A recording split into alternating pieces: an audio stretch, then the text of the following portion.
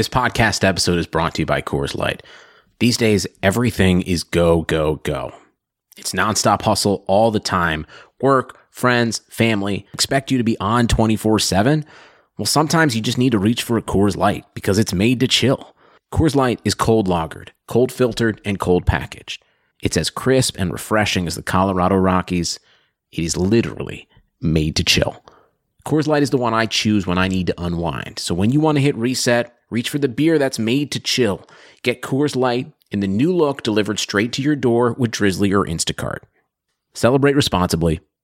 Coors Brewing Company, Golden, Colorado.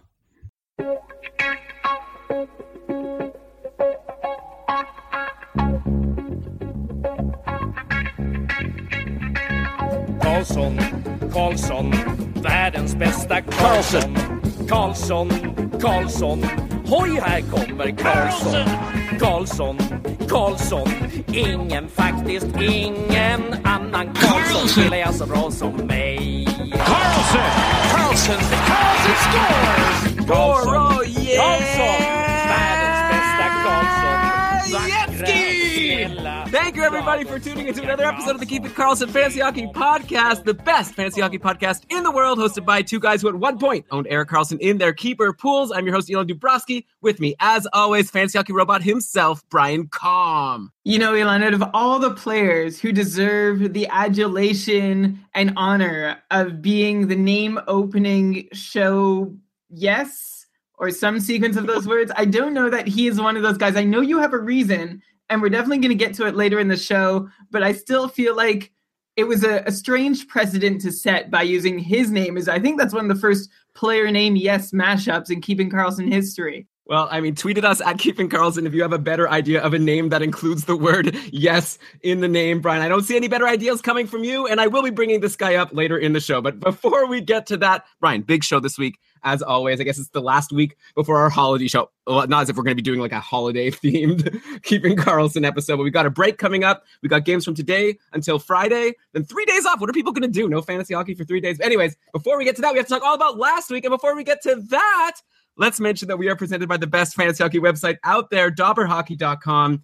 It's fantastic. You've got your daily ramblings. You've got line combinations, starting goalies, just articles about all these interesting articles like comparing players. The player profiles are so useful. You can just see so much about a player on one page, who they're playing with, the percentage of time on the power play, their on-ice shooting percentage, like everything you need. It's just a great site overall. You got to check it out, DobberHockey.com. It is, and one of their own spin-off sites, DobberProspects.com. You know, we got a tweet, Elon, this week that said it's about damn time that we gave them some props. We give you guys props all the time. We love you guys. I think we're... Calm down, Brian. I like to think we share the love. We always credit our sources. Anyway, Dobber Prospects, certainly deserving of a shout out every single week on the show. We try to give it to them when we can. You know, Brian, I think it was a very nice tweet, and then they included a meme picture of the about damn time guy. I think it was a joke. I don't think they were throwing shade at us for not talking about them enough. You're the one who asked me if they were throwing shade. It was a joke. You put the idea in my head. I thought it was harmless. Man, you're a tough. I'm coming on fire strong. I'm angry about a lot of things this week. Let's find out what else I'm angry about. Yeah, I have a feeling I know what the first thing is. Let's go to the first fantasy hockey headline of the week. We have to start with injuries, and we have to start with our triannual Chris Letang injury that, just out of nowhere, you're going along fine. You're playing, you're doing okay in your week. You're planning for the following week, whatever you do to manage your team. And then just out of nowhere, a tweet or Roto World, yeah, Chris Letang's out. Probably a couple weeks, maybe longer. Who knows? What? With a lower body injury. I didn't even know he got hurt. So frustrating. It's the injury ninja, Brian. The Chris Lascelles injury ninja must have had a field day with that. It's okay. Chris Letang, damn. He has 19 points in 25 games. 79 shots on goal, even 48 blocks. So he's having a great season, just as you would have expected. Like maybe even some people have been complaining at some points. I think, Brian, you brought up at one point that he was on a bit of a cold streak, and I was like, don't worry about it. It's Chris Letang yet. He's been great. So he's injured again. It always happens. Hopefully it won't happen to us in the fantasy hockey playoffs if we're lucky enough to make it. So should people be buying low at this point? We had people on our Facebook group chatting about sleazy moves they've made. That was a really fun thread. And someone was saying that he tried to convince the Letang owner that he's not even worth holding because he gets injured too much and he got a really good deal. Is that something that you think people should be trying to do right now? Go to the frustrated Letang owners and try to get him for cheap? Sure, you can do that, but it's not like you're taking on zero risk by getting Letang. This is the second time he's on the shelf this year, but I do think it's to your best interest to try and see how low you can buy Letang. I am a Letang owner in 2 leagues. I built my whole roster around him in 2 leagues, and I'm struggling in those 2 leagues. So I'm frustrated. I'm not going to let go of him, but maybe you can find somebody who will. Yeah, I guess you're right. It is a risk, but it's a good risk to make because if he does play, like, he's fantastic. Maybe one of the top 3 fantasy defensemen in the league after Carlson and Burns. Anyway, okay. Probably you're not going to get Letang, but with Letang out, we were wondering who would be on the top power play. We were seeing news that it might be Trevor Daley or, of course, the red-hot Justin Schultz. Maybe both of them. The Pens were actually running Daley and Letang on the top power play even before the injury. And Hornqvist was dropped, and we'll talk about him in a second. Like, Hornqvist was bumped to the 3rd line, so that was frustrating. Anyways, the speculation didn't last long about if it was going to be Daley or Schultz getting that role, because now Daley is also week to week with an upper body injury. So the Pens kind of suffering right now, at least on the back end. So for the 3rd week in a row, Brian, I've got to bring up Justin Schultz, and this time I'm expecting a different response. Last couple of weeks, I've asked about him. Is he worth adding? He's on a hot streak. You're like, maybe for the short term, nothing too special. All of a sudden now, like, you take a look, Schultz has 12 points in his last 9 games played. So this is even before Letang got injured. Yesterday, he was on the top power play with Crosby, Hornqvist, Kessel, and Malkin. He's also played 23 minutes and 27 minutes in his last 2 games, the 2 games that Letang has been out. So he's had a huge bump in his ice time. I feel like Justin Schultz is a must-add at this point if he's still available, right? He's not without a pedigree. Like, he did have 27 points in 48 games in his rookie season, which was a 46-point pace. 33 the following year, down ever since. Obviously, we all know what happened as Oilers fans. Anyway, Brian, what do you think about Justin Schultz at this point now that he's still on this hot streak and he doesn't seem to have this competition in Letang? He is a must-own right now. There's no doubt. I know the last couple of weeks I've said no need to get Justin Schultz. Nothing very exciting happening there just because there's no opening for him. But now there is. He is there on the first power play unit. You were saying all the great things he's doing, and he was scoring without Letang in the lineup. Now he's probably going to keep scoring with Letang in the lineup. You went back to his rookie season, Elon, to mention that there is some precedent there. And there are a couple things happening this season that he has in common with that rookie season. The most obvious one, of course, is the half point per game pace. But less obvious is he's averaging nearly 2 shots on goal per game for the first time since his first year in the league, compared to 1 to 1.5 shots on goal per game in the years between. His shooting percentage is back up. In his first couple seasons, he had a high shooting percentage for a defenseman, right around 10%. That's very high for a defenseman. Then it dipped down to half that the last couple years. I'm not sure if his current 8% gets closer to his higher end or lower end career shooting percentages, but it's not unheard of for D-men to pull this sort of thing off, where a defenseman who averages between, like a 1.5 shots and 2 shots per game, they can keep up a shooting percentage above 8%. That exact thing has actually happened 45 times over the last 6 years, and some repeat performers in that group who have managed that feat include Tyson Barrie, Sami Vatanen, Tyler Myers, Francois Beauchemin, and Justin Schultz has done it if you sort of try and extend the parameters a little bit to include him. Even if he does dip in shooting percentage, though, he's still generating more shots and shot attempts than he ever has before. There's a lot to like about what's happening for him in Pittsburgh. Yeah, definitely. Like, I feel like if Schultz is a free agent in your league, he's going to be the top free agent that we talk about on this episode. You have to grab him right now. Pause the podcast, go grab Justin Schultz, at least until Letang is back. Like, if you need help in the short term, definitely. If not, like, if your team is good and you don't want to drop someone good, maybe tweet at us. Like, we could talk about it. But like, Schultz was doing well even before Letang got injured, like I said, and you're giving lots of reasons why he might be worth adding at this point. Brian, by the way, speaking about the Penguins, what's up with their lines lately? Like, I was seeing that Patrick Hornqvist, like I mentioned, was bumped to line 3, and he was off the top power play for a bit. Brian Rust and Connor Sheary were playing with Crosby for a while, and not Hornqvist there. Like, I'm curious what's going on. Like, is Patrick Hornqvist someone people should be worried about? He only has 1 assist in his last 8 games played after an amazing start to the season. I want to know, should his owners be concerned, or is he like another guy that you should be trying to buy low on, just like Chris Letang? He's pointless in 5 straight now, but he's still shooting 11 shots in his last 3 games. I'm not worried enough yet to think he'll finish with less than 55 points. And so, yeah, he could be a buy low. He's been back on the top power play in recent games. I wouldn't get too caught up in what's been happening to him for just like less than 2 weeks. Yeah, but I mean, he's only back on the top power play because Letang is out. Like maybe they're going to go back to the 2 D-men. Well, of course, Daly's out too now, but who knows what's going to happen? Maybe they'll stick with Letang and Schultz on that top power play when Letang's back. Who knows? I don't know. I'd be a little bit concerned, but I agree with you. Like Hornqvist is a good player. I just really want to see him have a full season in the top 6 and on the top power play to see like what his upside is. We still haven't seen that on Pittsburgh. By the way, Crosby, Malkin, and Kessel are having an amazing season. We obviously don't talk about these guys very much because they're like obvious guys you should own. I'm not even going to ask you a question about them, Brian, but like Crosby and Malkin, 3rd and 4th in league scoring with 34 points in 26 games for Crosby, 32 for Malkin. Kessel's 9th with 31 points in 32 games. So yeah, a lot of good value over in Pittsburgh, but also a couple of guys that are frustrating like Chris Letang, who gets injured too much. Okay, also another injury out of nowhere. David Pastrnak underwent elbow surgery. Was that scheduled? No one notified me that this was going to be happening, but apparently David Pastrnak had an elbow surgery on Friday. He's going to miss Boston's next 2 games. Probably won't be out too long. But I was planning to talk about Pastrnak anyway, since Boston had switched him with Backes and moved him to line 2 with Krejci and Tim Schaller. So Boston had been messing with their lines. I think not because Pastrnak deserved to be demoted, but they were trying to get that second line going. This, by the way, was great for David Backes, moving to line 1 with Marchand and Bergeron because he had 2 assists on Thursday playing with Marchand and Bergeron. He has 4 assists his last 4 games. And actually that's before today's game where Boston won 1-0 in a shutout. So maybe you have to add a pointless game to David Backes there. But anyway, Brian, not really much to do about Pastrnak. Like I said, he won't be injured for long, hopefully. People have been asking, though, like, how high is his ceiling? I think we already talked about that in a previous episode, actually. So what I'm going to ask you about is Patrice Bergeron. Any change in your opinion of him? We've talked about him before. He had been slumping, and we thought, he's Bergeron. He's going to be fine. Still not doing anything. He's now 9 points in 29 games played before today. So I guess we got to change that to 9 points in 30 games.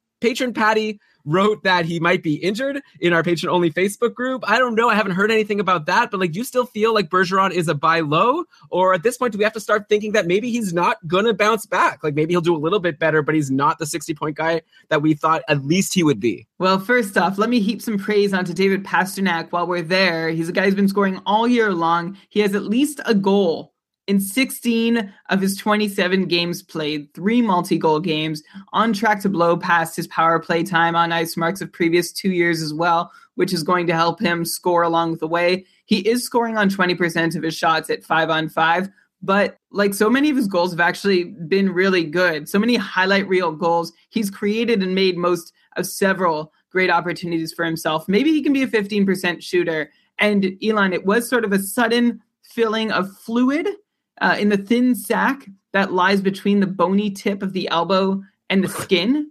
Olecranon bursitis, also known as liquid elbow, elbow bump, student's elbow, Popeye elbow, baker's elbow, or gamer's elbow. We have time for this?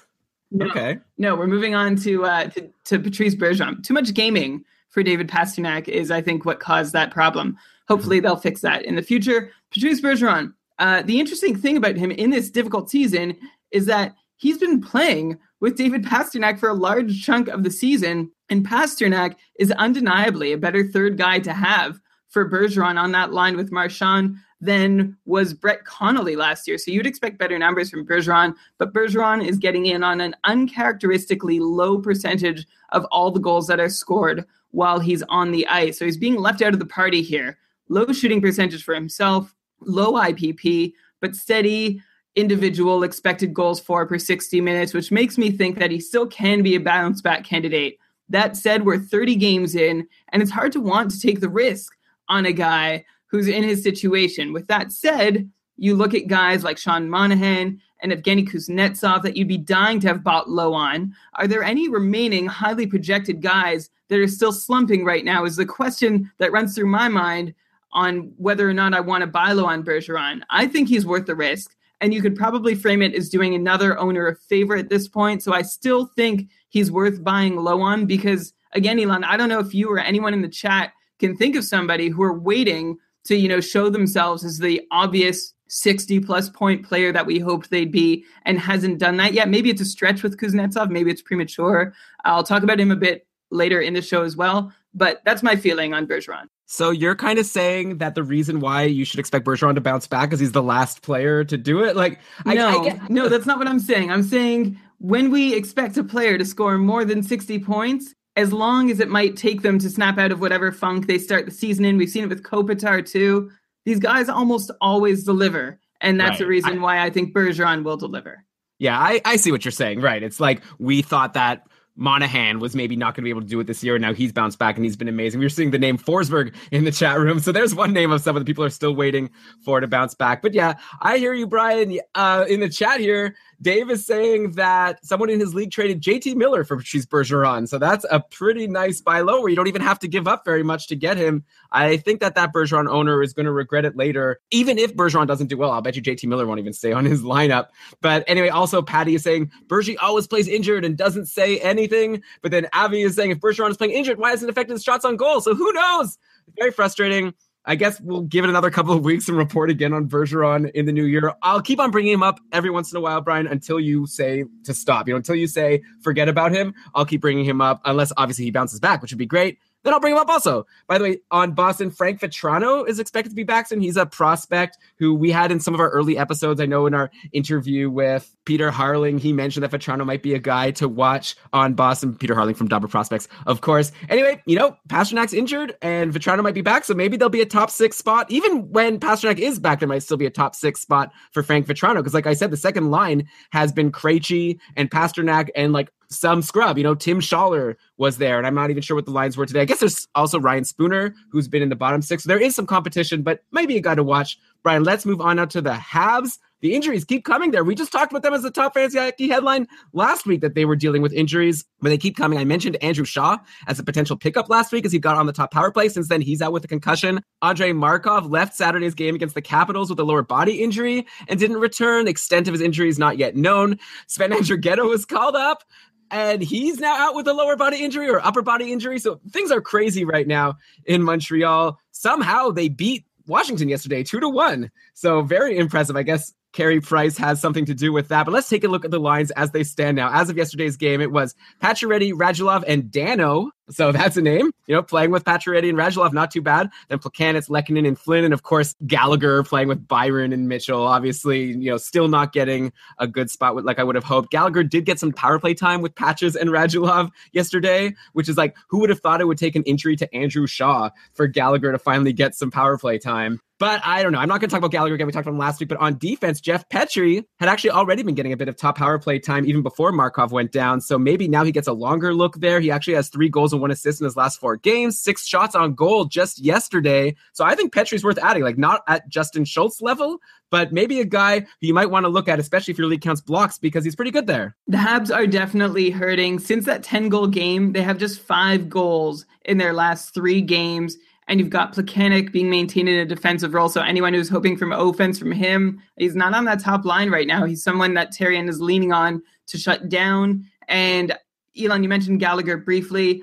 Maybe he doesn't fit the defensive archetype that Therrien wants on that second line. And now he's seen as more useful if he brings offensive potential to the third line. I don't know. I can't pretend to know how Michel Therrien makes his coaching decisions. But you asked me about Jeff Petrie, so I will get to him now. Petrie has 40% of all those Montreal goals over the last 3 games. He has 2 of their last 5 goals scored, 6 goals on 60 shots on the season. That's high for him. But even if he scores half as much, he's still getting tons of minutes. He's getting 2 shots, 2 hits, 2 blocks every game, fills categories, and he has that potential for power play time as well. So I think he's valuable as a defenseman in bangers and mash leagues where these things are counted. Maybe a depth guy in a league like the Cupful that counts shots on goal and blocks. He's certainly worth considering as an add in your fantasy league if you have a hole in your defense right now, as someone who can just give a little bit in a couple different categories. Yeah, for sure. And while he's on the top power play, Montreal is suffering with injuries, but they still have good guys on that top power play, especially if they put Gallagher there. Then, you got Pacioretty and Radulov and Gallagher and Petrie and Weber. That's not a bad place to be. And yeah, I called him Petrie before. I apologize. It is Petrie. I knew that actually. Okay,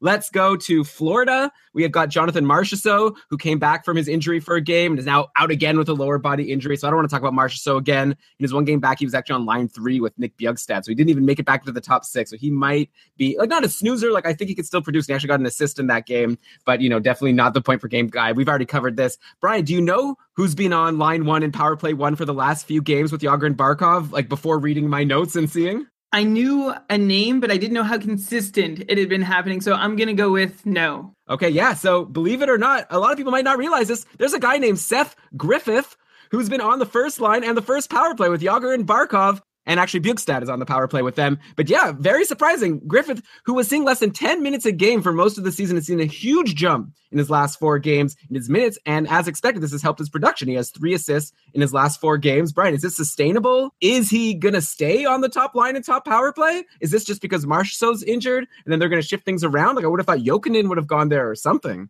I can tell you that right now, it looks like there's plenty of reason for him to stay up there. But first, let's answer the question that a lot of people might be asking. Who is Seth Griffith? He's someone that Boston fans were not pleased about when the team waived him before this year started in Toronto, being that super savvy team everyone likes to think they are. They claimed him, but then they waived him again after seeing 3 games from him on the ice. Then he eventually got claimed by Florida. He's a small forward, listed at just 5'9", 5th round pick of Boston's in 2012, destroyed the AHL last season with 24 goals and 53 assists and 77 points in 57 games played. And so Boston was really cool with that. They kept him down in the AHL all year last year, despite having called him up for 30 games the year before. He saw just 4 games of NHL action last season. I guess Claude Julien doesn't like him, but he is the undersized, high scoring in the minors, at least, forward that's easy to like, easy to get behind. And he's doing okay in Florida right now. No shots over the last 2 games, but 2 assists. So that's pretty good. And like I said, it's working out for Barkov and Jágr too. It's a small sample size that we've seen this line together, but that trio is producing 25% more shot attempts for per 60 minutes than any other Barkov-involved trio this season. And they're also producing 40% more shots on goal per 60 minutes than any other Barkov trio this season. And the best expected goals for per 60 as well. So there are a lot of reasons to like this line. Barkov, by the way, doing so well. So many doubters early in the season, rightfully so. It was a struggle for him, struggle for the whole team. We weren't sure how far he'd regress, but right now he is on fire. In the last month, he has 5 goals and 9 assists for 14 points in his last 15 games. He hasn't gone back-to-back games without a point in that entire span. So impressive with his consistency. And he has 3 or more shots on goal in 11 of those 15 games, including a 5, a 6, and a 7-shot game. Then you've got Jágr. He also appears to be on a half-point per game pace. If you look at his stuff over the whole season, I think it's 16 points in 32 games, which is not impressive. But he has 10 points in his last 15, which is a 55-point pace. Also shooting steadily. It looks like that top line is finally gelling, at least the Jágr and Barkov part, and that Griffith is playing a fine supporting role. Yeah, like for sure, people are pointing out in the chat room, definitely don't grab Seth Griffith thinking he's going to be a long-term option for you. Like Jonathan Huberdeau will be back from injury soon enough. And also there's Marchessault who could take that spot. But for the short term, I think he's a guy to look at being on this line. Like just because he's on that line in power play, he's probably going to get some points. Because like you say, Barkov is so good. Finally, doing what people were hoping he would do this year. And Brian, Jussi Jokinen, total snoozer now, right? Like 5 points in 22 games on the year. On line 3 last game with Bjugstad and Kyle Rau. Sevier actually jumped up with Smith and Trocheck on line 2. So everyone should drop Jussi Jokinen, right? If they haven't already. Yeah, he's totally snoozing. A lone goal in his last 14 games, no assists, and he has similar minutes to previous years. I mean, his shooting percentage is down, okay, and his on-ice shooting percentage is down, which, I'd also say he's going to bounce back. It's no big deal, but he's just doing so poorly anyway. I'm not holding my breath for a bounce back, and he's not a guy like, say, Patrice Bergeron, who you need to hold on your roster because there's no chance you're getting him back if you let him go. I think if he keeps snoozing for the next while, Huberdeau returning to the lineup is the next milestone for his season. That's his next best chance at becoming fantasy relevant again. In the meantime, it's safe to cut ties until you see any sort of production coming from him. Well, I mean, I don't even know why that would be the case. I guess we'll see. I guess you're saying just because lines will get shuffled around, but if he can't get onto the second line with Huberdeau out, now it seems like it would be harder for him to get there with Huberdeau back. One less space in the top 6. Well, my thinking was that it would go back to being Huberdeau, Barkov, and Jágr on the top line, and then Smith, Jokinen, and Trocheck could all play together again, and maybe the whole lineup would start clicking with some, consistency or going back to the way things were. I'm not saying that's any guarantee. I'm just saying that's the next thing I'm looking for at shaking up his season. Right, yeah. We'll let you know if something happens with Jussi Jokinen. In the meantime, drop him, snoozer. Which, by the way, is a term that we coined. I feel like now we talk about it as if it's a real hockey term. Probably no one even knows what we mean. But, there's sleepers. which are people you might want to grab because no one thinks they're going to be good, but they actually will be. And then you have snoozers, people who you think might still be good, but you really should drop. It's our thing. We have a few things. Also, Brian, you mentioned the cupful earlier in the episode. That's the Keeping Karlsson Ultimate Patron Fantrax League or Fantasy League, which we do with our patrons. I don't know. Someone asked me at one point, like, what's the cupful? I'm a noob. I don't know about fantasy hockey. I was like, no, you shouldn't know that. That's just a word we say and we pretend like we think everyone knows it. Okay, next injury. Let's go to Tampa Bay. Kucherov and Palat, both injured. We don't know for how long, so let's not get too deep into this. But I didn't realize, Brian, Corey Conacher is back on Tampa Bay. Didn't they trade him for Ben Bishop? That works out pretty well. You trade him, you get Bishop, then you even get him back. Why not? So he was playing with Tyler Johnson and Eric Condra, another former Ottawa Senator, by the way, last game. And he's actually on a 2-game point streak. So obviously very minor, but he had a goal versus Vancouver and assist versus Edmonton. Is there any value in Corey Conacher? He's been on a long, strange trip since leaving Tampa as a huge name rookie, undersized forward, another one who was able to make a huge impact in his first season, thanks to playing with some very good line mates. He was traded to Ottawa. The Sens waived him. Buffalo picked him up, and then he went through the Islanders and Canucks organizations before leaving the NHL to play in the Swiss League. He's back in North America now with the Tampa organization. He has had a good start to the year in the minors. 4 goals and 11 assists for 15 points in 18 games with Syracuse. And now he's playing on the same power play unit as Jonathan Drouin, Alex Killorn, Vladislav Nemesnikov, the other names on that unit. And that's where his 1 goal came. So watch for him to maybe continue getting time with that unit. He had 6 shots over his first 2 games, none in his most recent game versus Edmonton. I don't know, maybe a good depth cycle guy if you like the matchup that he has in a given night. He's not someone to get instantly excited about, though. This is a guy who's not who he appeared to be during his rookie season, won't have such a favorable situation, likely again in his career. But it's nice to see him back in the NHL. I'm happy about it. And Elon, I'm going to use this as an opportunity. I mentioned Jonathan Drouin's name. He is now a point-per-game player over his last 8 games, 4 goals, 4 assists. He has 3 or more shots on goal in 4 straight games. And he recently skated for more than 21 minutes in a night for the 2nd and 3rd times this season. So with the infirmary getting filled up in Tampa, he is somebody who is benefiting with a bigger role and more ice time. Yeah, Drouin has been great. Tyler Johnson has not been great. I guess he has a goal and an assist in his last 3 games for what it's worth. Avi in the chat is asking, is it time to officially label Tyler Johnson a snoozer? Like, I don't know. I still expect that he could get, like, he plays 20 minutes a game. He gets lots of power play time. So it's like, to me, a Bergeron situation, like maybe a Bergeron light. Like, I think he has potential, but definitely I'm not excited. Like, whenever we get a question about, should I start this guy or this guy, like on a busy night, I pretty much always say, don't start Tyler Johnson. I'm going to need to see him put up some offense. But yeah, I'd be curious to know, Avi, who you'd be dropping him for, because maybe he is a snoozer in some more shallower leagues. And okay, since we're on Tampa Bay, there was a really fun post on our Facebook group where Yannick asked for the top 10 keeper defensemen, because I guess he was going into a draft or something.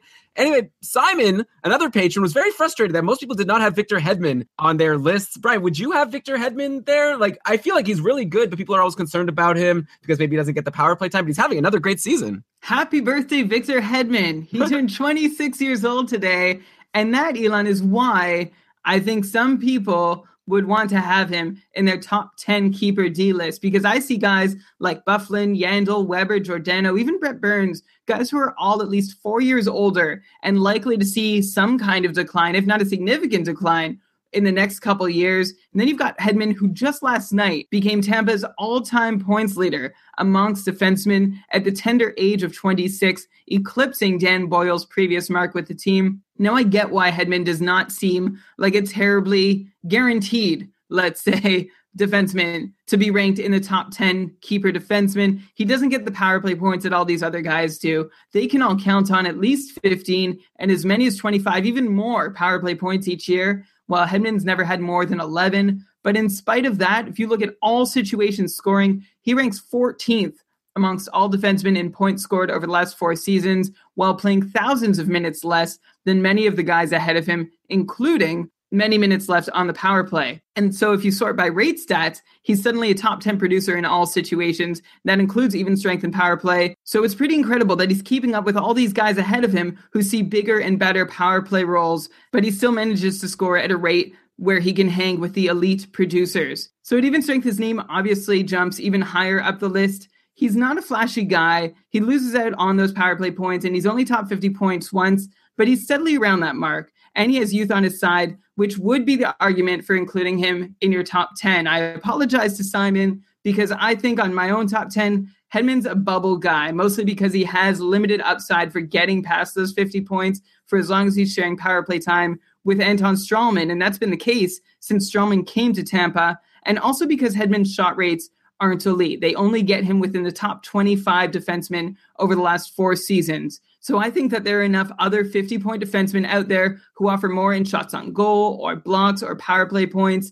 to earn their way ahead of Hedman right now. We have to respect all that he does at even strength and all that he does defensively. And we'll see if he can get into that top 10 within a year or two once the older guys currently in that top 10 begin to fade. Okay, yeah, that's fair. Though, something to watch. You're talking about how he just doesn't get the power play points. And like you said, I guess the most power play points he's ever had in a season was 14, 2013-14. He had 3 goals and 11 assists that year. This year, he has 2 power play goals and 9 power play assists for 11 points. And it's only, 32 games into the season. So he's probably going to be eclipsing his highest power play point total this year. And so if he could keep that up, maybe he will get to like the 20, maybe 25 power play points that you said you need to expect from the really elite guys. That would be a big development for him, and that would be a sure way for him to eclipse 50 for sure, maybe even hit 55, and then the sky's the limit if he can keep being that first guy on the power play. Elon, I'm going to need your help because I know while Stralman was out, it was so weird because he was still splitting power play time for a while with, who was it, Nikita Zadorov?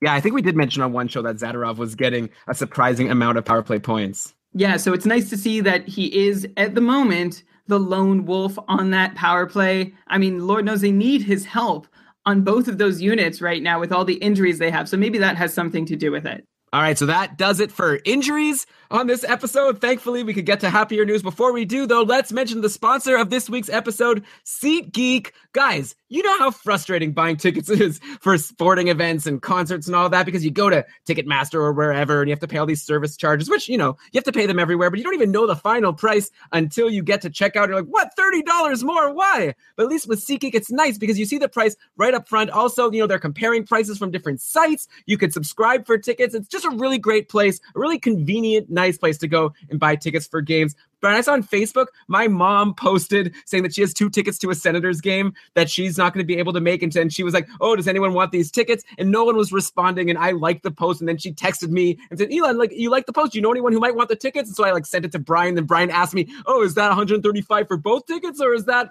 $135 total? And it's like, what are you guys doing? My mom should be selling her tickets on SeatGeek. Brian, you should just be looking on SeatGeek. You'll find a great price for every game. You don't have to go through me.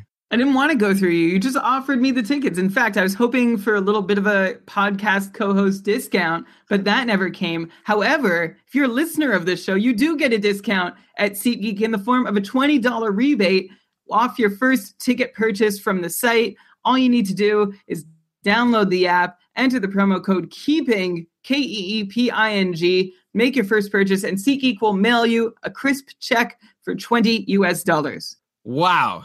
Look at that. Free money. It's great. So check it out. SeatGeek. Be a geek. Buy a seat. Oh, yeah. Wait, we had another good slogan last week. I forget what it was, but thanks. Do you remember what it was, Brian? Tickets on fleek. For tickets on fleek, get the geek. For tickets on fleek, check out SeatGeek.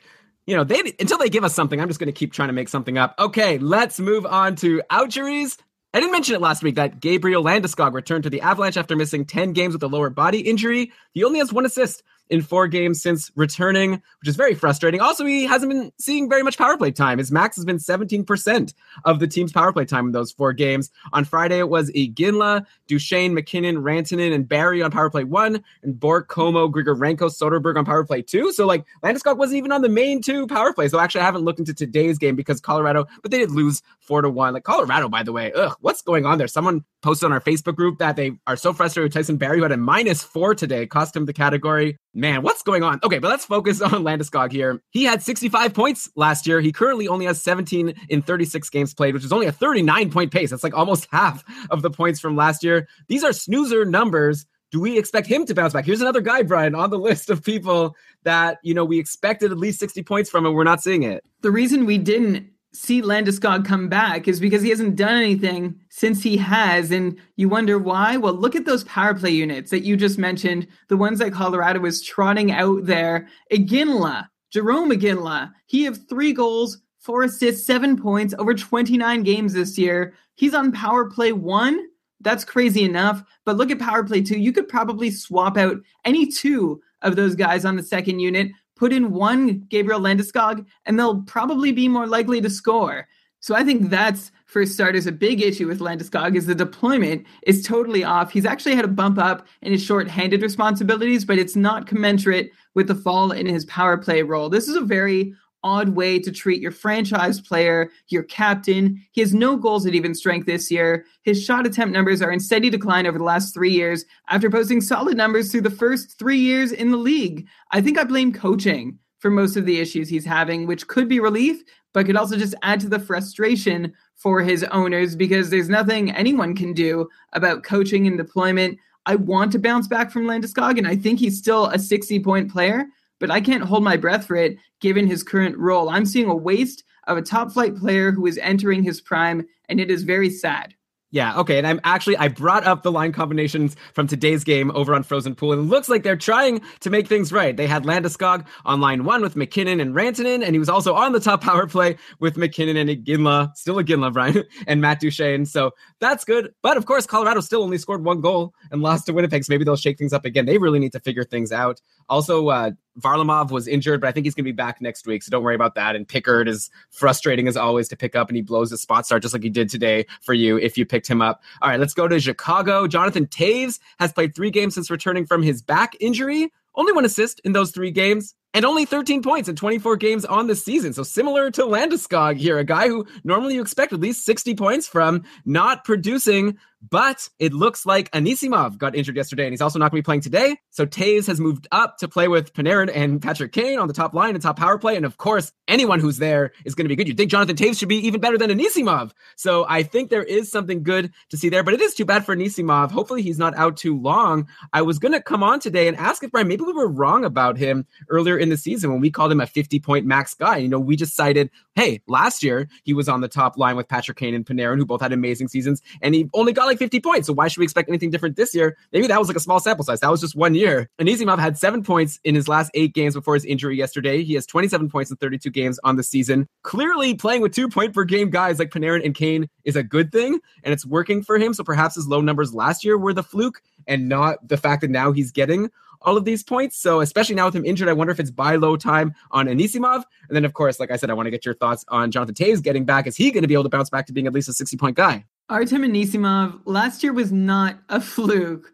Last year was the rule. If anything, this year is the exception to the rule. He still has an insanely high shooting percentage, 25%. He has 14 goals on 55 shots. And his on-ice shooting percentage is quite high, and there are no obvious improvements anywhere else in his numbers over the last year or from the several years before. So I don't know what you mean by asking if last year was the fluke, because it was pretty much exactly what we'd expect given his numbers in the previous 6 seasons he'd played. I know you're looking at small sample size with Panarin and Kane. Maybe with them, he's magically a much better player. I'm not convinced he is, because right now he's still riding shooting percentages quite a bit. I guess. I mean, I don't know magically. I mean, I think it's pretty clear what the trick is. You play with guys who get points every game, and you're likely to get a point yourself. Anyway, okay. I had a feeling you'd say that. I'm not necessarily saying that I disagree, but I do think like we did poo-poo him maybe a little bit too much. Like I'm sure he's owned in every league now, and his owners have really enjoyed the fact that they ignored our advice and held on to him. We'll see how long it'll last. Like you say, unsustainable shooting percentages. You don't need to put your hand up because I'm going to cut back to you anyways because I want to hear your thoughts on Jonathan Toews. Well, I'm just glad Richard Panik isn't still doing well at the moment, because then you'd be asking me if his previous career years were also flukes. To Jonathan Toews, only 1 even strength goal this year, a very low IPP, and steady rate stats elsewhere show that there is some room for improvement, and that improvement can certainly come while playing with Patrick Kane and Artemi Panarin. Kane has been his most common line mate this year, which is different than the past, but his third guy has always been like Panik or Schmaltz on that line. And Toews also not seeing a lot of consistency this year. Like I mentioned, he's been with Marian Hossa attached at the hip for most of the last 3 seasons, and now he's barely spent any time with him at all until actually these recent few games coming back from injury. We'll see if that still happens. And speaking of Marian Hossa, he's done the heavy lifting for himself. He hasn't been playing with really anyone for the last little while, but he has 6 points in his last 8 games. 5 of those have been goals, coming on 21 shots. A healthy Anisimov certainly works better for him. A deeper core of centermen obviously has a trickle-down effect on who he gets to play with, because his most common centerman so far this year has actually been Artem Anisimov, and then Vinny Hinostroza and Marcus Kruger. And with those sorts of line mates, and with, 2 centermen not still healthy in Chicago, any point from Hossa is a gift at this point. A 55-point pace would be really lovely the rest of the way, but I'm not certain he'll get there. I have more faith in Taves getting there than Hossa. Yeah, well, like I said, definitely if somehow Taves has been dropped in your league because of this disappointing start, like while Anisimov is out, you have to grab Taves because he is better than Anisimov. Obviously, Brian thinks so, and I agree. And now he's going to be playing with elite guys, and he's an elite guy himself. Maybe not at the level that a lot of people expected him to be, after he was almost a point per game guy for a couple of seasons, but still, obviously, it's Jonathan Taves. It's really good. By the way, if you're listening to this, you should join us sometime for our live show. You go to keepingkarlsson.com/live and join us for these live shows. Right now, we've got someone quoting TLC songs. You can have that in the chat room if you join in and relating it to fantasy hockey. Okay, Brian, next, Ouchery. Let's go to Calgary. Let's talk about Kris Versteeg, who seems to be relevant once again now that he's back from his upper body injury. He was on a line with the red-hot Sean Monahan and Troy Brouwer on Friday. Gaudreau, by the way, not with Monahan, surprisingly. He was playing with Chiasson and Bennett. Also, Versteeg was on the top power play with Brouwer and Gaudreau and Monahan and TJ Brody. And we'll get there. What? Okay, we'll get there. But yeah, he assisted on Monahan's power play goal on Friday. He has 7 points in his last 7 games played. Again, I'm talking about Kris Versteeg. He's for sure a free agent in your league, and he has 7 points in his last 7 games played. Brian, is it worth looking at him while he's on the top power play and on a line with Monahan and or Gaudreau? It's a super weird line, isn't it? First off, with Monahan and Gaudreau being separate. I'm talking about the even strength line. You finished on the power play line. But that weird line with Monahan, Versteeg, Brouwer. Monahan is the only one taking shots on a consistent basis. Versteeg and Brouwer look like they're barely contributing to the offense, but they're still at least riding coattails or making things work. It's working out somehow, and that's a reason to perhaps go and get Versteeg if you've got a spot to fill in your lineup. Monahan, by the way, still scoring. His point streak up to 9 games, 5 goals, 6 assists for 11 points in that span. So playing with him right now is very good. Johnny Gaudreau, by the way, also needs to be mentioned. 4 consecutive multi-point games to kick off his present 6-game point streak. He had 5 straight games with a power play assist. He also sports a 100% IPP. That means every time a goal has been scored while he's on the ice at even strength, he has been credited with a goal or an assist on it. Yeah, he's awesome. I fear that I accidentally called him Gaudreau again, and people hate that. Someone called me out in the chat room here. It's Gaudreau. I know. I'm sorry. But okay, I wanted to talk about TJ Brody, and he is back. And yeah, like I said, he's been getting a look on that top power play. Not Giordano, not Hamilton, but TJ Brody. 2 power play points a couple of games ago versus Tampa Bay. Still, though, only 9 points in 33 games played. Overall, likely a free agent in your league. Brian, is he worth a flyer if he's going to be on the top power play with Gaudreau and Monahan? And I guess before you answer, I might as well ask, I assume this isn't good news for Hamilton and Giordano, right? Or is it no big deal? Hamilton has 17 points in 33 games played on the season. He's doing really well. Giordano, only 12 points in 33 games. It's still been a big disappointment. So I guess I'm just curious to know, is Brody... Okay, I'll drop the ag. Is Brody worth adding at this point? And also, should people be worried about Giordano? Is another one of these guys who, like you said, there weren't any of them left, but we've come up with a few of them. Giordano, another guy who people expected really a lot of points from, and so far he hasn't been producing. Well, you said that Brody is a free agent in most leagues, and deservedly so. Those 2 points he's recently gotten, there's only 2 points over his last 9 games, and I just can't imagine he gets too long a look on that power play with Giordano and Hamilton there. While we're talking about Brody, fate has been unkind to him this year. A lot of things went his way last year, but the pendulum swung right past expected regression and straight towards things not going his way this year. So beyond regression, he is feeling the hurt. So you can keep an eye while he's on that power play unit. Cycle him in at low cost if you want, but I'm not ready to seriously consider him as an ad yet in most of my leagues. And then Mark Giordano and Dougie Hamilton. While Hamilton's doing okay, Mark Giordano, his IPP is way down, 15% this year so far versus what we'd expect, which is 45 or 50%. Also a drop in individual expected goals for, which is not a great thing. That means whatever chances he's getting are contextually of less quality. I'm not ready to give up on him, though, even though his shot rates are a little bit down from last year. Last year, he was able to get about 2.5 shots per game, and the year before it was 3. The year before it was 3. This year, right now, he's just a smidge above 2 shots per game and struggling with his individual shooting percentage. I think there's room for improvement, and I think he can get there. We are not sunsetting on Mark Giordano yet. Plus, he's still getting you a lot of blocks. So hopefully if you have him as one of your core players in the league, he's helping you there. Yeah, at least he's doing something. Yeah, I mean, last year, if you also remember, he started really slow and ended up like tearing it up at the end of the season. So you could hope for that again, though we are getting almost to the midway point. So in a couple of weeks, if he's still slow, we might have to revisit this, just like Patrice Bergeron. Okay, so we've talked about Versteeg and maybe Brody as interesting Flames players right now. I think, though, Brian, we have to bring up one more. I don't know, but like, do we have to start talking about Chad Johnson? And I guess maybe you should be asking this to me in this voice, because I'm the one who was like, obviously he's going to be good. And you were like, I don't know, he's still Chad Johnson at the end of the day, but he's had 2 straight games of letting in 4 goals. So I don't know, like the Flames play Monday and Tuesday of next week. So you got to think Elliott's going to get in to play at least one of those games. I think he was going to play the next game anyway, since Chad Johnson has been so weak, very small, just in 2 games. He's been amazing so far in the season. Don't take anything away from him, but he's had 2 bad games. And in that situation, normally the coach is going to bring in the backup goalie anyway. So Brian Elliott's going to get a chance if he comes in, if he plays well, maybe he gets another start.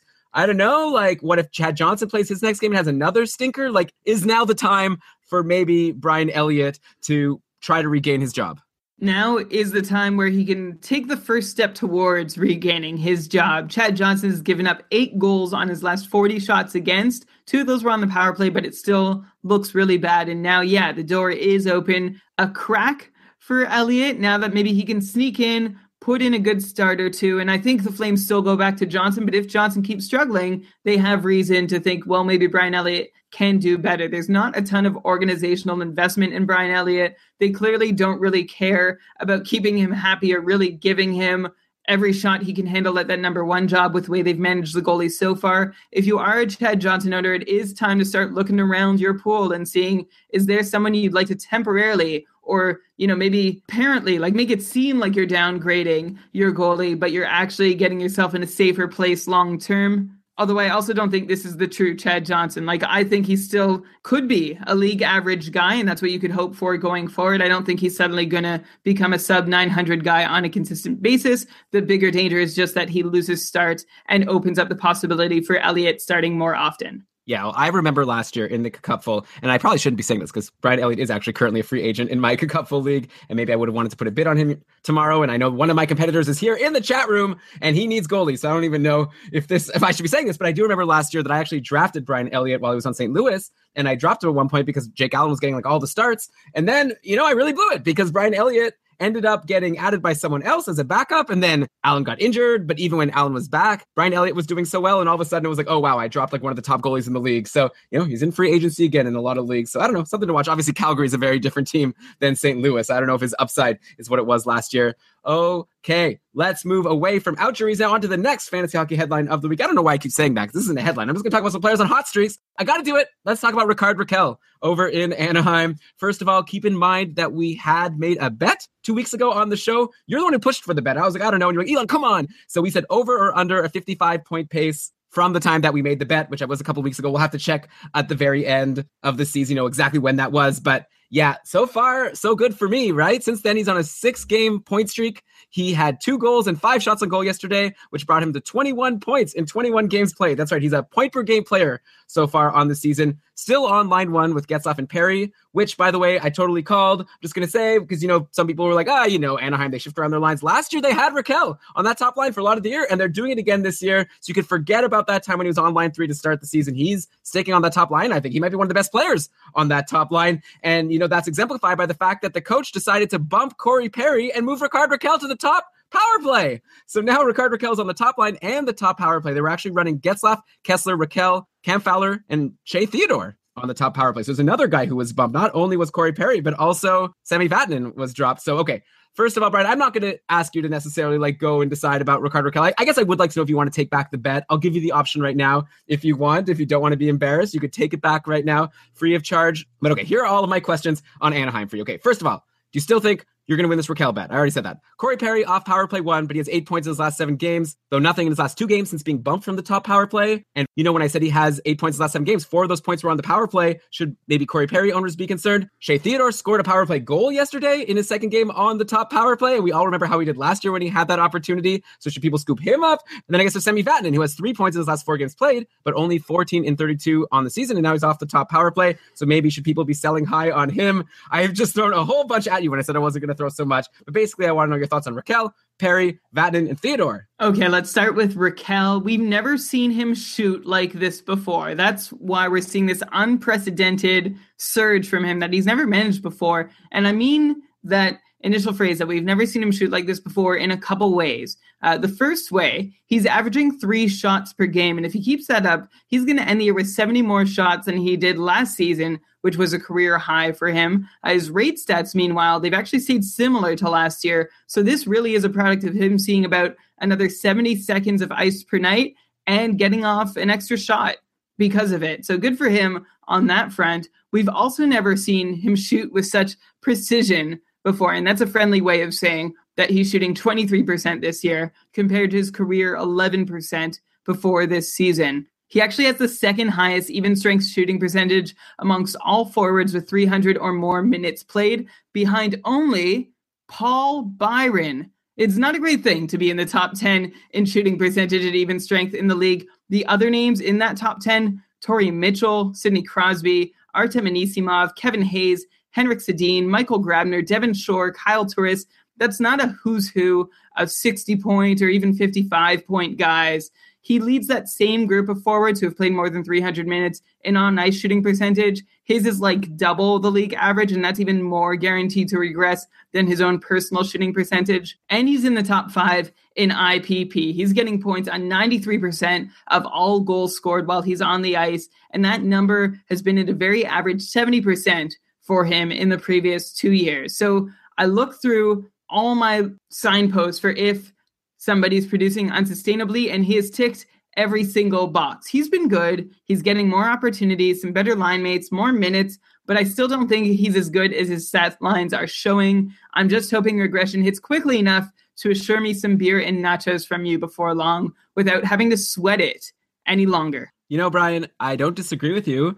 And sure, you could list a bunch of people who have high shooting percentages as a way to discredit Raquel. But like, he's got a point per game pace right now. He has 21 points in 21 games. So he can miss a couple of those shots. His IPP couldn't go down. He could like lose out on a couple of goals while he's on the ice. That would still leave him at a 60-point pace. And that would still leave me very comfortably in the lead for our bet. So I'm not too worried. But okay, we know your opinion here. Let's move on to Vatanen and Theodore. Oh, and if you have something to say about Corey Perry being bumped to the top power play. No, I have nothing to say about that. He'll be fine. Okay. Probably. Defense on Anaheim. We always love talking about defense on Anaheim, right? I love talking defense on Anaheim. So you're not going to say anything about these guys? Oh, okay. I guess that's how much I love talking defense on Anaheim. Semi Vatanen, you asked if he's a sell high. You know, he's a guy who has just 6 points in his last 24 games. So I guess if you can sell him for a 45-plus point guy, go for it. I still think he'll end up around 40 points, hopefully 45, but if you can get somebody who's assured that much, then you might as well go for it. Shea Theodore, another couple weeks for him of likely guaranteed time with the big club, probably till Clayton Stoner comes back. And there's a new coach, which is interesting because Bruce Boudreau, we know, used him as a power play specialist, and it looks like Randy Carlyle is willing to use him in that power play role as well, so that's nice for him. He's currently behind last season's pace by a bit, though. 6 points in 18 games with 1 power play point, versus 8 points in 19 games with 3 power play points last year. I would rather take a flyer on him, though, than I would someone like TJ Brody. So I guess that's some sort of compliment for Shea Theodore. If he's on the top power play, of course he's valuable. I just don't know how long he's going to stay there. So you can grab him and maybe he'll stay on it, and then you'll be really smart about it. Yeah, I mean, you bring up Theodore's low point totals this year, but I feel like you can forget about everything from before because now he's on the top power play. So I don't care about what he did before. When he was good last year, it was because he was on the top power play in those games, and all of his points were basically power play points. So he's a specialist, and I think, yeah, grab him as a flyer if you have room for him. I also like Brody on the top power play as a flyer. I don't expect either of them to necessarily stay there for very long. Like, Vatanen's really good. And yeah, when I said sell high on Vatanen, I guess I just meant on his name, Because, if someone were to offer me Semi Vatanen, I would think about it even without looking at his stats. I'd be like, oh yeah, Semi Vatanen, he's great. But yeah, definitely not having a great season this year. And Shea Theodore is clearly a contender for his top power play role. Okay, next hot streak I want to talk about, of course, Bobby Ryan is now on a 4-game point streak after I called him a snoozer a couple of weeks ago. He scored again today. With Mike Hoffman suspended, Ryan found himself on a line with Turris and Dzingel, who's also on a 3-game point streak. So some guys on Ottawa who weren't doing anything, all of a sudden doing things. Should people be mad at me for having told them to drop Bobby Ryan? Should they rush to grab him back if he's still available, or is this just a fluke? I don't know if either of those statements I can validate. And nothing has changed for me about Bobby Ryan since last week. I still see him as a 50, 55-point guy. Maybe it'll come in jumps and starts. It's good for him that it's come at least a little bit, though. So I guess if you dropped him, I don't know if he's still worth adding in most leagues, like depending on who the best guys in your free agency are. If he's not worth adding yet, then you should definitely keep an eye on him, because I still think he's going to be in a position to score points, and I still think he can take advantage of it. It's just a matter of if he can do that better than your lowest rostered player. I agree. Bobby Ryan, it's frustrating. I think this is a general fantasy hockey strategy, or it's like a cognitive bias we have. Like, I feel like when I drop a player, it's really hard for me to get behind re-adding him. I'm like, I dropped him. I'm done with him. But sometimes I feel like one thing you always have to do when you drop a guy, always add him to your watch list. Like, you had him on your roster for a reason. So along with dropping, add him to your watch list. Sometimes he's becomes still the best option when someone else is slumping. So maybe you need to grab Bobby Ryan back. Maybe I should grab him back. He was actually already grabbed, Brian, in our joint league where I had dropped him. But, we have a really stacked team, so hopefully it'll be okay. Let's go to Edmonton. No, actually not. Let's not go to Edmonton, but let's go back down memory lane in Edmonton. Because remember, we were wondering about who would end up as the main power play guy between Klefbom and Sekera and Larson. And then we were like on the podcast, oh, look, it's Klefbom. Finally, grab Klefbom. Then as soon as we said that, we were totally wrong. And then it turned out that Sekera is the guy. And by the way, if Sekera is available in your league, you should definitely add him. He had 2 power play assists yesterday. He's just totally rolling. But I don't want to talk about Edmonton. That was just a big tangent, because I want to say that I think this is happening again in Toronto, where we were wondering who was going to get the prime power play time and the prime time between like Morgan Rielly or Zaitsev. But really, it looks like right now the front runner is Jake Gardiner. He is the defenseman you want on Toronto, I think. He's on a 5-game point streak. He has 15 shots over that span and 6 in the game before that. So if you go back his last 6 games, he's been like 21 shots in the last 6 games. Amazing. He has been leading the Leafs in ice time per game lately. He's like clearly the main guy they use. And like I said, he's been on the top power play, or at least he's been seeing over 50% of the power play time for the last couple of games. We've already brought up Jeff Petrie and Schultz and, Shea Theodore. So I think I got to add Jake Gardiner to the conversation if he's available. I don't know if he's available in your league. He was available in my Cupful league. And so I added him. I was actually surprised when I was looking at defensemen to add with Chris Letang out. I assumed I wasn't going to have anyone good to choose from. And then I saw Gardiner. I was like, oh, okay, I have a top power play defenseman that I could grab. Where does he rank with some of the other free agent defensemen that we've brought up this episode? I'd probably put him behind Jeff Petrie and all the guys we're talking about, and maybe ahead of Shea Theodore, just because we know he'll be with the big club for the whole season, even if his next couple weeks might not be as fruitful. He's 3 power play points, though, in his last 4 games. Elon, you mentioned all the other details. He's on quite a good run. And this is compared, in the shots on goal column, most of the year, he's had none, 1 or 2 shots. So this is a nice little improvement bump from him. He's actually averaged a 50% share of Toronto's power play time all year long. And I don't think this recent bump is something to go nuts reading into, but it's worth staying aware of so that you can add a power play 1 defenseman to your team. If, say, you had Chris Letang and somebody already added Justin Schultz, who is definitely the top defenseman that we've talked about on the show. And by the way, I don't mean to say that Zaitsev and Rielly are chopped liver. Like, Zaitsev scored last game and Morgan Rielly has still been taking a ton of shots. I'm not saying you should drop them necessarily for Gardiner, but it's nice to see a really good value add potentially in free agency in Jake Gardiner if he's available in your league, like he was in mine. Okay, on the other side of the coin, what's going on with James Van Riemsdyk? Just 1 assist in his last 4 games played and only 4 shots on goal in his last 3 games. He had 7 in the game before that, but he hasn't been taking many shots lately. But of course, I'm just talking about the last 3-4 games. Anything to be worried about with JVR? And while I'm bringing up slumping Leafs, at least fantasy-wise, Nazem Kadri only 1 assist in his last 8 games. I knew I was right to drop him early on. It was obvious. Oh man, you and Kadri, that'll just never mesh. You should just stay far away from Kadri, even though I know in future years you're definitely going to draft him because you can't help yourself and you'll go through the same roller coaster as usual. Kadri, no goals over the last 8 games, but he's taken 31 shots in that time. So his shooting percentage would usually dictate 3 goals over that span. I'm not worried. This seems to be how things go for Nazem Kadri. I would advise you to hang on. At least he's getting you shots.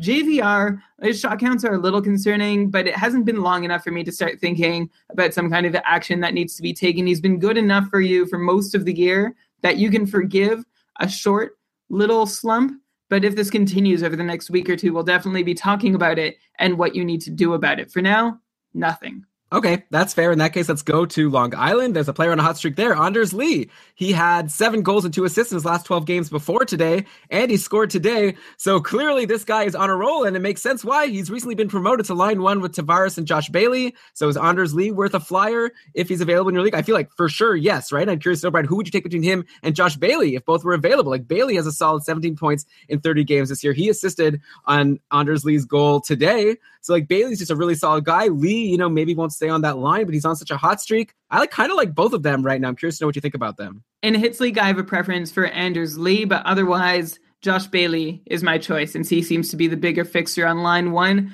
I'd be nervous about liking any New York Islander too much this year. There aren't a lot of guys with fantasy value there. John Tavares, Nick Leddy, you can barely choose a goalie, and then you're pretty much done. Like, Bailey has been playing on that top line with Tavares all season long, and he's still barely managing half a point per game. Yeah, that's fair. But hey, Anders, you called him Anders, by the way. Anders from Workaholics would be really mad at you if you mispronounced his name like that.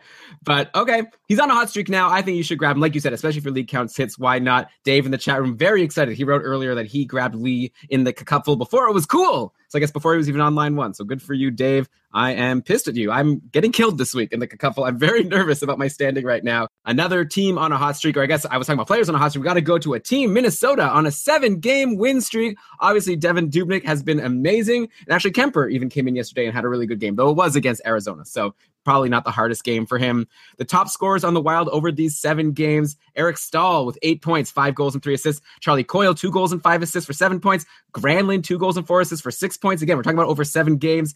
Nino Niederreiter, a goal and 5 assists for 6 points in his last 7 games, including 18 hits. So in a hits league, we're talking about hits leagues, Brian, by the way, Lee or Niederreiter, that would be an interesting question for you. And then Mikko Koivu also has kept it going, 2 goals and 3 assists in his last 7 games. Lot of interesting guys over in Minnesota. Some of them might be free agents in your league, like a Nino Niederreiter or Mikael Granlund. Eric Stahl, we already told you guys earlier in the year that we were happy about him. We thought he'd be good. At one point, Brian, I think you brought him up and said, I don't know, he's slowing down a little bit, but no, nothing to worry about. He's been fantastic lately. So do you have any general thoughts you want to share on any of these Minnesota players that are on hot streaks right now? No, I don't. I would just say that they're all equal. Like, if you ask me to rank them, always and forever, all Minnesota Wild are equal. Force me to pick, and I'll go with Eric Stahl and Mikko Koivu slightly ahead of the pack, and maybe Mikael Granlund will be the next one I choose. And of course, Parise above them all, and then everybody else is equal. But good for them.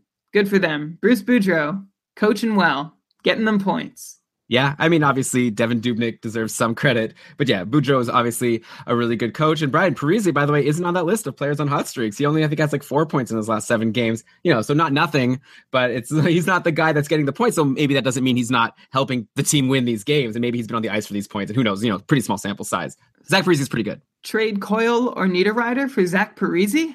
Obviously. I'm just saying. Okay, next, let's go to San Jose. This will be really quick. Timo Meier, called up by the Sharks, had 1 goal in his first game on the team, though only 10 minutes of ice time. A lot of people on our patron-only Facebook group seem very excited about him. They're like, Timo Meier's coming. Timo Meier's coming. Brian, who is this guy? Is he worth a look for people? Like, I brought up Frank Vetrano earlier as someone who maybe people want to look at, as just some guy that's been called up and doing okay. Or I guess we also talked about Seth Griffith. I feel like maybe all of these guys are in the same conversation. Like, is Timo Meier worth a mention or worth a watch list? Timo Meier, Swiss native, 9th overall draft pick for the Sharks in 2015. In his first pro season with the San Jose Barracuda right now, he's the team's leader in point scoring with 9 goals, 6 assists for 15 points in 17 games. Over at Dauber Prospects, they say that Timo Meier is a mixer of speed, size, skill, and tenacity. He plays a heavy game with second-line skill upside. And that's good news for the Sharks. They could use a guy like him. We know there are holes in their top 6, although I don't know if they're ready to give him the opportunity to plug one of them while he's up there worth watching. So yeah, Brian, my policy. A guy like Timo Meier, not in the top 6, not getting a lot of ice time. I'm not going to grab someone like that. But obviously, if you're in a very deep league that has like a dynasty league with prospects, it's a whole other story. Who knows?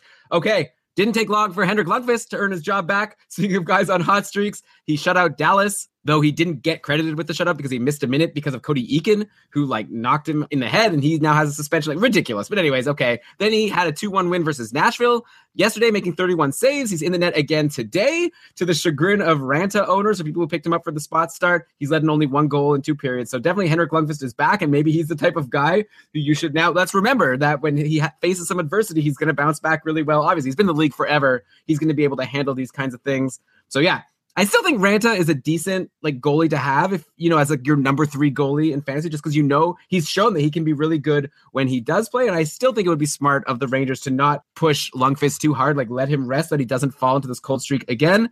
But everything we said last week about Ranta and Lundqvist, I said, you know, grab Ranta because why not, just in case, you know, something that happened with Chad Johnson could happen here. But clearly that's not happening. Hopefully you didn't drop anyone too crazy for Ranta. I didn't tell you to do that. Brian, any comments on that, or do you want me to move on to my next hot streak guy? Well, I think Lundqvist owners are wondering, how safe can we feel? He did earn his job back. Obviously, he's the better goalie. There's 50 games left in the season for the Rangers. Hank would need to start 40 of those to get to his usual 60-plus starts. I'm going to figure he gets about 35, and then maybe Antti Ranta will be good when he does play, so keep an eye on him for a spot start. But Lundqvist definitely the number 1 goalie. That's I can't even believe we're having this conversation. Obviously the number 1 goalie in New York. Maybe he does not see 60-plus starts for the rest of the year. Keep that in mind if you're an owner of his and you need like games started or a lot of saves. You might need to find a supplementary source some weeks off the waiver wire. Yeah, well, I mean, we talked about it because he was sat for 3 straight games. So I think 4 straight games. Like, it was something unprecedented. And don't make these jokes in the chat room that you were making earlier about that word. But yeah, it was something that we had never seen before in his career. And so we had to bring it up. But yeah, it seems like it's over. That's good. Okay, at Ablazenko on Twitter asked us to talk about some peripheral guys. He's like, why don't you talk about guys who get hits and blocks and penalty minutes and whatever? So here you go. Here's our peripherals all-star of the week. Who has the most hits in the last 2 weeks, you might ask? It's a guy who's played like 2 less games than everyone else because he was suspended for 2 games, but still the guy who I started the show with, Mark Borowiecki, he's got 31 hits in his last 4 games played. And like I said, that's like 2 or 3 less games than most people in the last couple of weeks. He was suspended for a couple of games. This guy like gets so many hits. Like, actually, Ottawa's playing right now. Why don't we take a look and see how many hits Borowiecki has today? I'm 5 hits. The game's not even over. It's insane. Like, if you're in a league that counts hits, I feel like you need to add him. And, you know, the one thing about him last year, he was getting a lot of hits last year, but he was a concerning guy to add because he was sometimes healthy scratched, which makes sense because he doesn't do anything else but hit. Like, he doesn't take any shots. I don't know how good he is defensively. I assume he's there to be a bruiser. I'm assuming he's good at penalty minutes. I never even look at penalty minutes just because I'm just not in a league. I'm not in any leagues that counted, and it seems like kind of a silly stat to me to like want people to get penalties and put your team shorthanded. But anyway, I'm throwing it out there. Mark Borowiecki, I guess if you're in a league that counts hits or, you know, a bangers and mash league, maybe he's already owned, but if not, like, take a look. This guy hits so much every game. That's all he's good for. Hits are his livelihood. That's how he remains in the NHL, keeps drawing that paycheck. Interestingly, I was going to be like, but the drawback is, but he somehow managed to be only a -2 on the year so far and is a +7 on his career, despite getting routinely destroyed in shot attempt battles. I guess if you're good in every other scoring category in a hits league and you have a roster spot that you can afford to use to put you over in a single category pretty much every week, he could be a one-man wrecking crew for you there, and you can ditch all your other hits guys if they're not great scorers. Here you are, Mark Borowiecki. Yeah, and also it's nice because he's a defenseman, right? So you're not dropping a forward. Like, you're not using a forward spot, which is generally you could get someone who scores a lot of points. For, you know, you drop your bottom defenseman. Like, how many points are you really getting from him? You know, give up a point or 2 a week and get 20 hits. So, you know, it's someone to look at. Anyway, okay, Brian, obviously you're not big on him. You don't like leagues that count hits. We don't even count hits in the couple because we don't even think it's really a stat that represents something that's helping a team. So we don't want it to help your fantasy team. But of course, then you can say, why do you count blocks? Does that, you know, that also doesn't help your team. But, you know, we have to have something to give defensemen some value, so you'll draft them and not save them to the end. Anyways, let's go and finish the show with some cold streaks. Brian, you said you wanted to be done by 9:30. It's 9:20, and I only have 2 guys left, so this is perfect. Just what you wanted. Let's start in St. Louis. Alex Steen came back red hot from his injury, but now only has 2 assists in his last 6 games. We've gotten a lot of questions about him recently, if he should be dropped or traded or whatever. He also only has 6 shots on goal in that span. 6 shots in his last 6 games. This is a guy who's usually on an over 200 shot on goal pace for the season, which is like over 3 shots a game. So why does he only have 1 shot per game in his last 6? Like, what is going on with Alex Steen? I mean, I think I know part of the answer. Probably doesn't help that he's on line 3 recently with Patrick Berglund and David Perron, and he's also been off the top power play. This is normally a guy who's used on the most offensive lines. Like he was playing with Tarasenko last year and earlier this year. So this is a bummer. But of course, we've been talking about St. Louis shuffling their lines all year long. But should Alex Steen owners be worried? Alex Steen is this week's victim of St. Louis line shuffles, and I think we're going to have a St. Louis Blue in the hot and cold streaks every week from now till the end of the year, because someone is going to be playing above or below where they've been playing before, and that is going to affect their production. So if you're a Steen owner, you can on one hand wait for Laterra, Fabry, or Yakupov to turnstile out of the top 6 and open a spot for Steen, except you also need to be mindful of a decline he's feeling that is way larger than the age-related decline we'd expect from him as a sort of banged-up 32, soon-to-be 33-year-old. He's not playing as well this year as he has in the past. His rate stats are way down. His shot and shot attempt numbers are literally half of what they were 2 years ago. And if he doesn't start putting up shots on goal and or points when he does return to the top 6, because he will, at least I think he will, then it's time to get concerned. Keep in mind the Blues did just sign him to a needlessly lengthy and needlessly expensive 4-year extension before this year even began. He's going to make almost $6 million for the next 4 years. I imagine they're regretting it, but at the same time, I expect they want to try and get that value out of him, and suspect they know it's not going to happen from the third line. Yeah, so hopefully he'll get the opportunity to produce again, and I hope he will, but yeah, it's frustrating. But, I feel like, I got an offer. One of my players that are hurting me in the couple is Alex Steen. And, I got a buy low offer, obviously, from Dave wanting to trade me Wenberg for him. And maybe, at the end of the year, I'll regret it and be like, oh, I should have done that. But for now, I'm holding on, hoping for him to give me that 60-point pace I thought was assured to me. I thought, okay, I'll have to weather some injuries, but while he's playing, he'll be good. Not happening so far. Very frustrating. Okay, last guy I have for you, Brian. I guess I got a couple in this run here on Dallas, but I want to talk about Patrick Eaves, who only has 1 goal in his last 7 games played. He was moved off line 1 for a bit. Spezza was actually playing with Ben and Sagan, but it looks like he was back on line 1 yesterday and also still on the top power play. So I was originally going to call Patrick Eaves a snoozer because he's the type of guy that while he's hot, he's really hot, but then when he's cold, you could just drop him, especially because usually when he's cold, it's because he's off the top line and top power play. But here it's I guess he's not a total snoozer because he's still in that great situation, or he's back on that great situation. So maybe he could get points again. Brian, if people had him all this time, should they hold on since he's back on the top line and top power play? And actually, he's been on the top power play the whole time, but back on the top line? Or, I just curious to know, what do you do about Patrick Eaves if he's, on your team or if he's available in free agency? Well, Eaves could break out any time that he's playing on the top line at even strength or on the power play, but he is near worthless while you wait. So the decision to hang on to him depends largely on the type of league you're a part of. If 45-point forwards are really hard to come by, then you might want to hang on to him as long as there's a glimmer of hope. Otherwise, I think you can let him go. Okay, and since we're on Dallas, patron Peter has been so concerned. So, Peter, this is for you.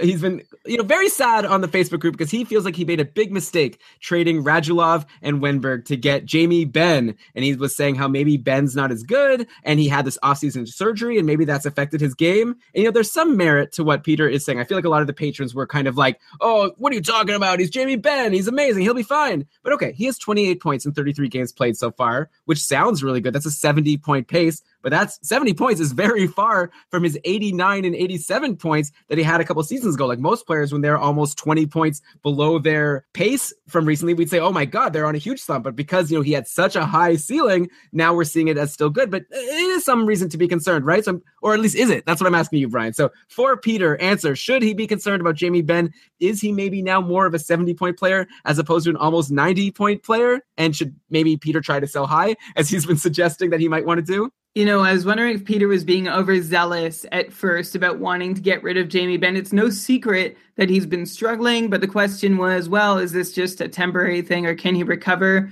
With his rate stats as they are, Benn's shooting and shot attempt volume are in decline for the 3rd straight year. Now, that sounds scarier than it really is because the 27-year-old has set a career best in points or point pace in almost each of his 7 years in the league. So even while the shooting and shot attempt rates might have declined a little bit, he was still able to keep producing more points. This could be the year that stops happening, though. It's really hard to know what the cause of his struggles are, what the root is. I mean, I can see that his even strength shooting percentage and his on-ice shooting percentage are suffering, but his IPP is inflated to offset that somewhat. And those shot rates, that he's putting up this year are still somewhat unsettling on the whole. And those shot rates are what you're watching. Shooting percentage aside, he's not going to get another 35 or 40 goals when he's taking 80 or 90 fewer shots on goal over the course of a season. I don't know if this trouble he's having putting pucks on net is a residual effect of injury or a shortened offseason because of an injury or a Stars team that just hasn't looked so good or even has not really appeared deep enough to field a top six for most of the year. But something has definitely been up so far. It might not be a bad idea to shop him around and see what you can get back. If you can get back someone like Tarasenko, somebody who's guaranteed to get more than 80 points, it might be time to really think hard about that. Okay, Brian, that's all the players I have. I see you have some players here on the dock, but it is 9:30, so your call. Do you have anyone you want to talk about before we end the show? All right, I do. I have a handful of players to close off the show. Derek Ryan in Carolina, he's still rolling. Last week, we talked about how he's 29 years old, undrafted, has been all over the place in his hockey career, and now in the NHL, he's up to 3 goals, 7 assists, 10 points in his last 9 games, still playing with Victor Rask and Jeff Skinner. He's not taking a lot of shots, but I do think he's an okay cycle option. Elon, you asked about Patrick Eaves. Right now, I might prefer Derek Ryan in the short term. Evgeny Kuznetsov would make an even better cycle option. He just saw a 6-game point streak come to an end. He had all assists in those 6 games, 3 special teams points, helped, of course, to be playing with Alexander Ovechkin during that stretch. Ovechkin himself, by the way, rolling again. He snapped a 7-game goalless streak earlier this week. But going back to Kuznetsov, still only 15 shots in his last 7 games and currently 11 games without a goal. He has not scored since November 23rd, but it is better to see him with more 2s and 3s in the shots on goal column as opposed to so many 1s before. As to why he's playing better, nobody knows because he is not telling. Should I keep going, Elon? Was that a joke at the end? Well, there was a tweet where a reporter, I think it was Isabel Kurdashian, I'm definitely mispronouncing her name, asked him like what the difference is, what he's figured out, why he was scoring points all of a sudden, and he said he wasn't going to tell anybody. Oh, okay. All right, keep going. I'm fine. I have no plans. All right, Pekka Rinne, we mentioned him last week that he was struggling. He's still struggling, now up to a run of 6 straight sub-900 starts. He's given up 3 or more goals against in 7 consecutive outings.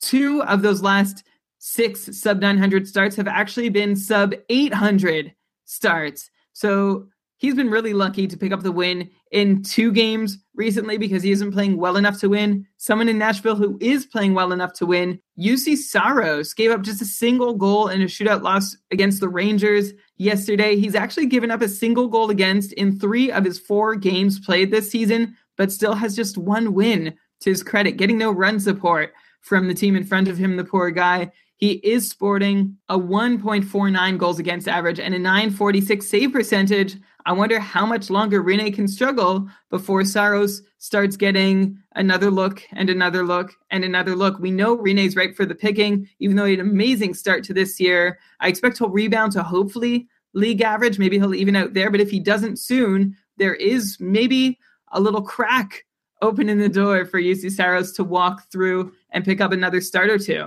Yeah, I just kind of feel like it's so obvious that Juuse Saros is better than Pekka Rinne. Like, am I the only one that thinks that? Why doesn't Nashville just do it? I guess these teams, they have to stick with their goalie that's been there for so long and it's been good. Like, clearly, Juuse Saros, every game he plays, he does fantastically. Every game Rinne plays lately, he sucks. Like, why not just play Saros every game? I don't get it. It is an interesting thought to see if they just ride with Juuse Saros and see what happens. Another goalie who nobody gets, Antti Niemi. This is the last one. He sat for 5 straight. Lettinen was really bad for several of them, I think. Maybe you can check those numbers for me, Elon. I don't have them in front of me. But Niemi has now allowed just 4 goals against over his last 3 starts. I don't know how often that's ever happened in Dallas over the last 2 years. He's stopped 93 of the last 97 shots he's faced, has a 944, 966, 969 in his last 3 games.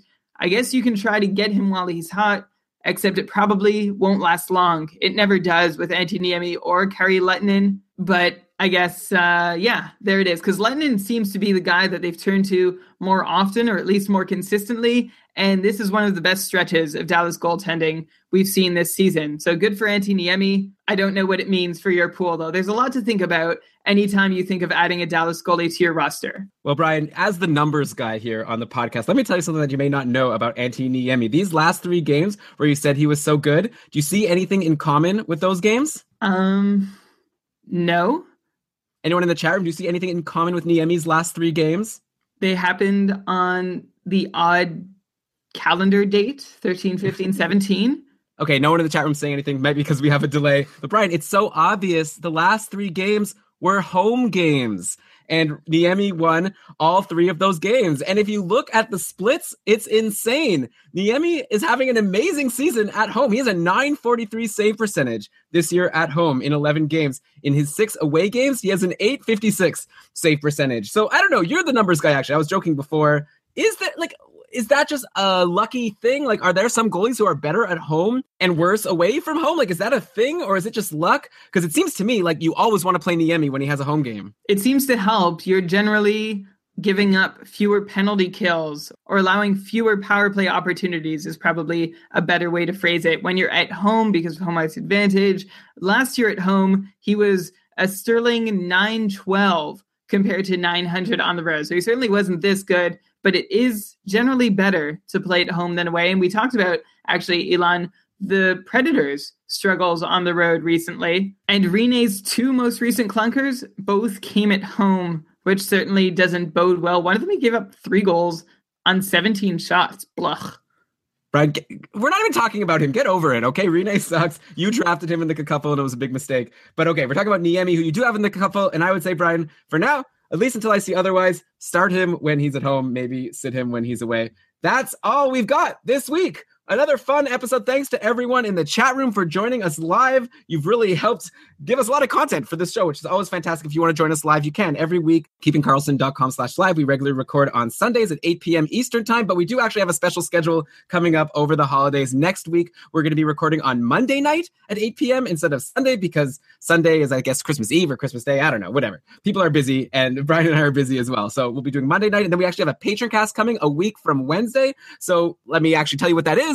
If you want to help support the show, one way you could do it is to become a patron of Keeping Karlsson for only $5 a month. You get access to our patron-only Facebook group, which we've referenced all throughout the show. Lots of interesting discussions happening on there all the time. And if you have a question about your fantasy hockey team, you just ask it on the patron group. And then Brian answers, I answer, a bunch of genius patrons answer. It's fantastic. And also we do a monthly patron cast where you guys, the patrons, decide what the content will be for the show. The patrons ask questions and Brian and I just sit there and answer every single question until we are done. And that's going to be happening a week from Wednesday. So it's not too late to become a patron of Keeping Karlsson and enjoy that.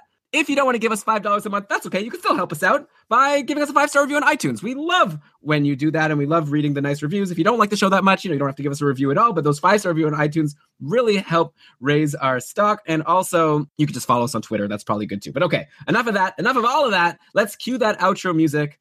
Brian, why don't you go ahead and read us the credits? All right. This episode of the Keeping Karlsson Fantasy Hockey Podcast was presented by Dobber Hockey and supported by our patrons, including our newest ones, Oli W, David G, Mac, and somebody who has the first name that starts with an N who requested that we don't share their name, except somebody else has the same name who just signed up. Anyway, so thanks to you both. This episode was researched with help from Dobber Hockey, Dobber Prospects, Frozen Pool, Corsica Hockey, Hockey Analysis, Hockey Reference, Hockey Database, Elite Prospects, Roto World, and Fantrax.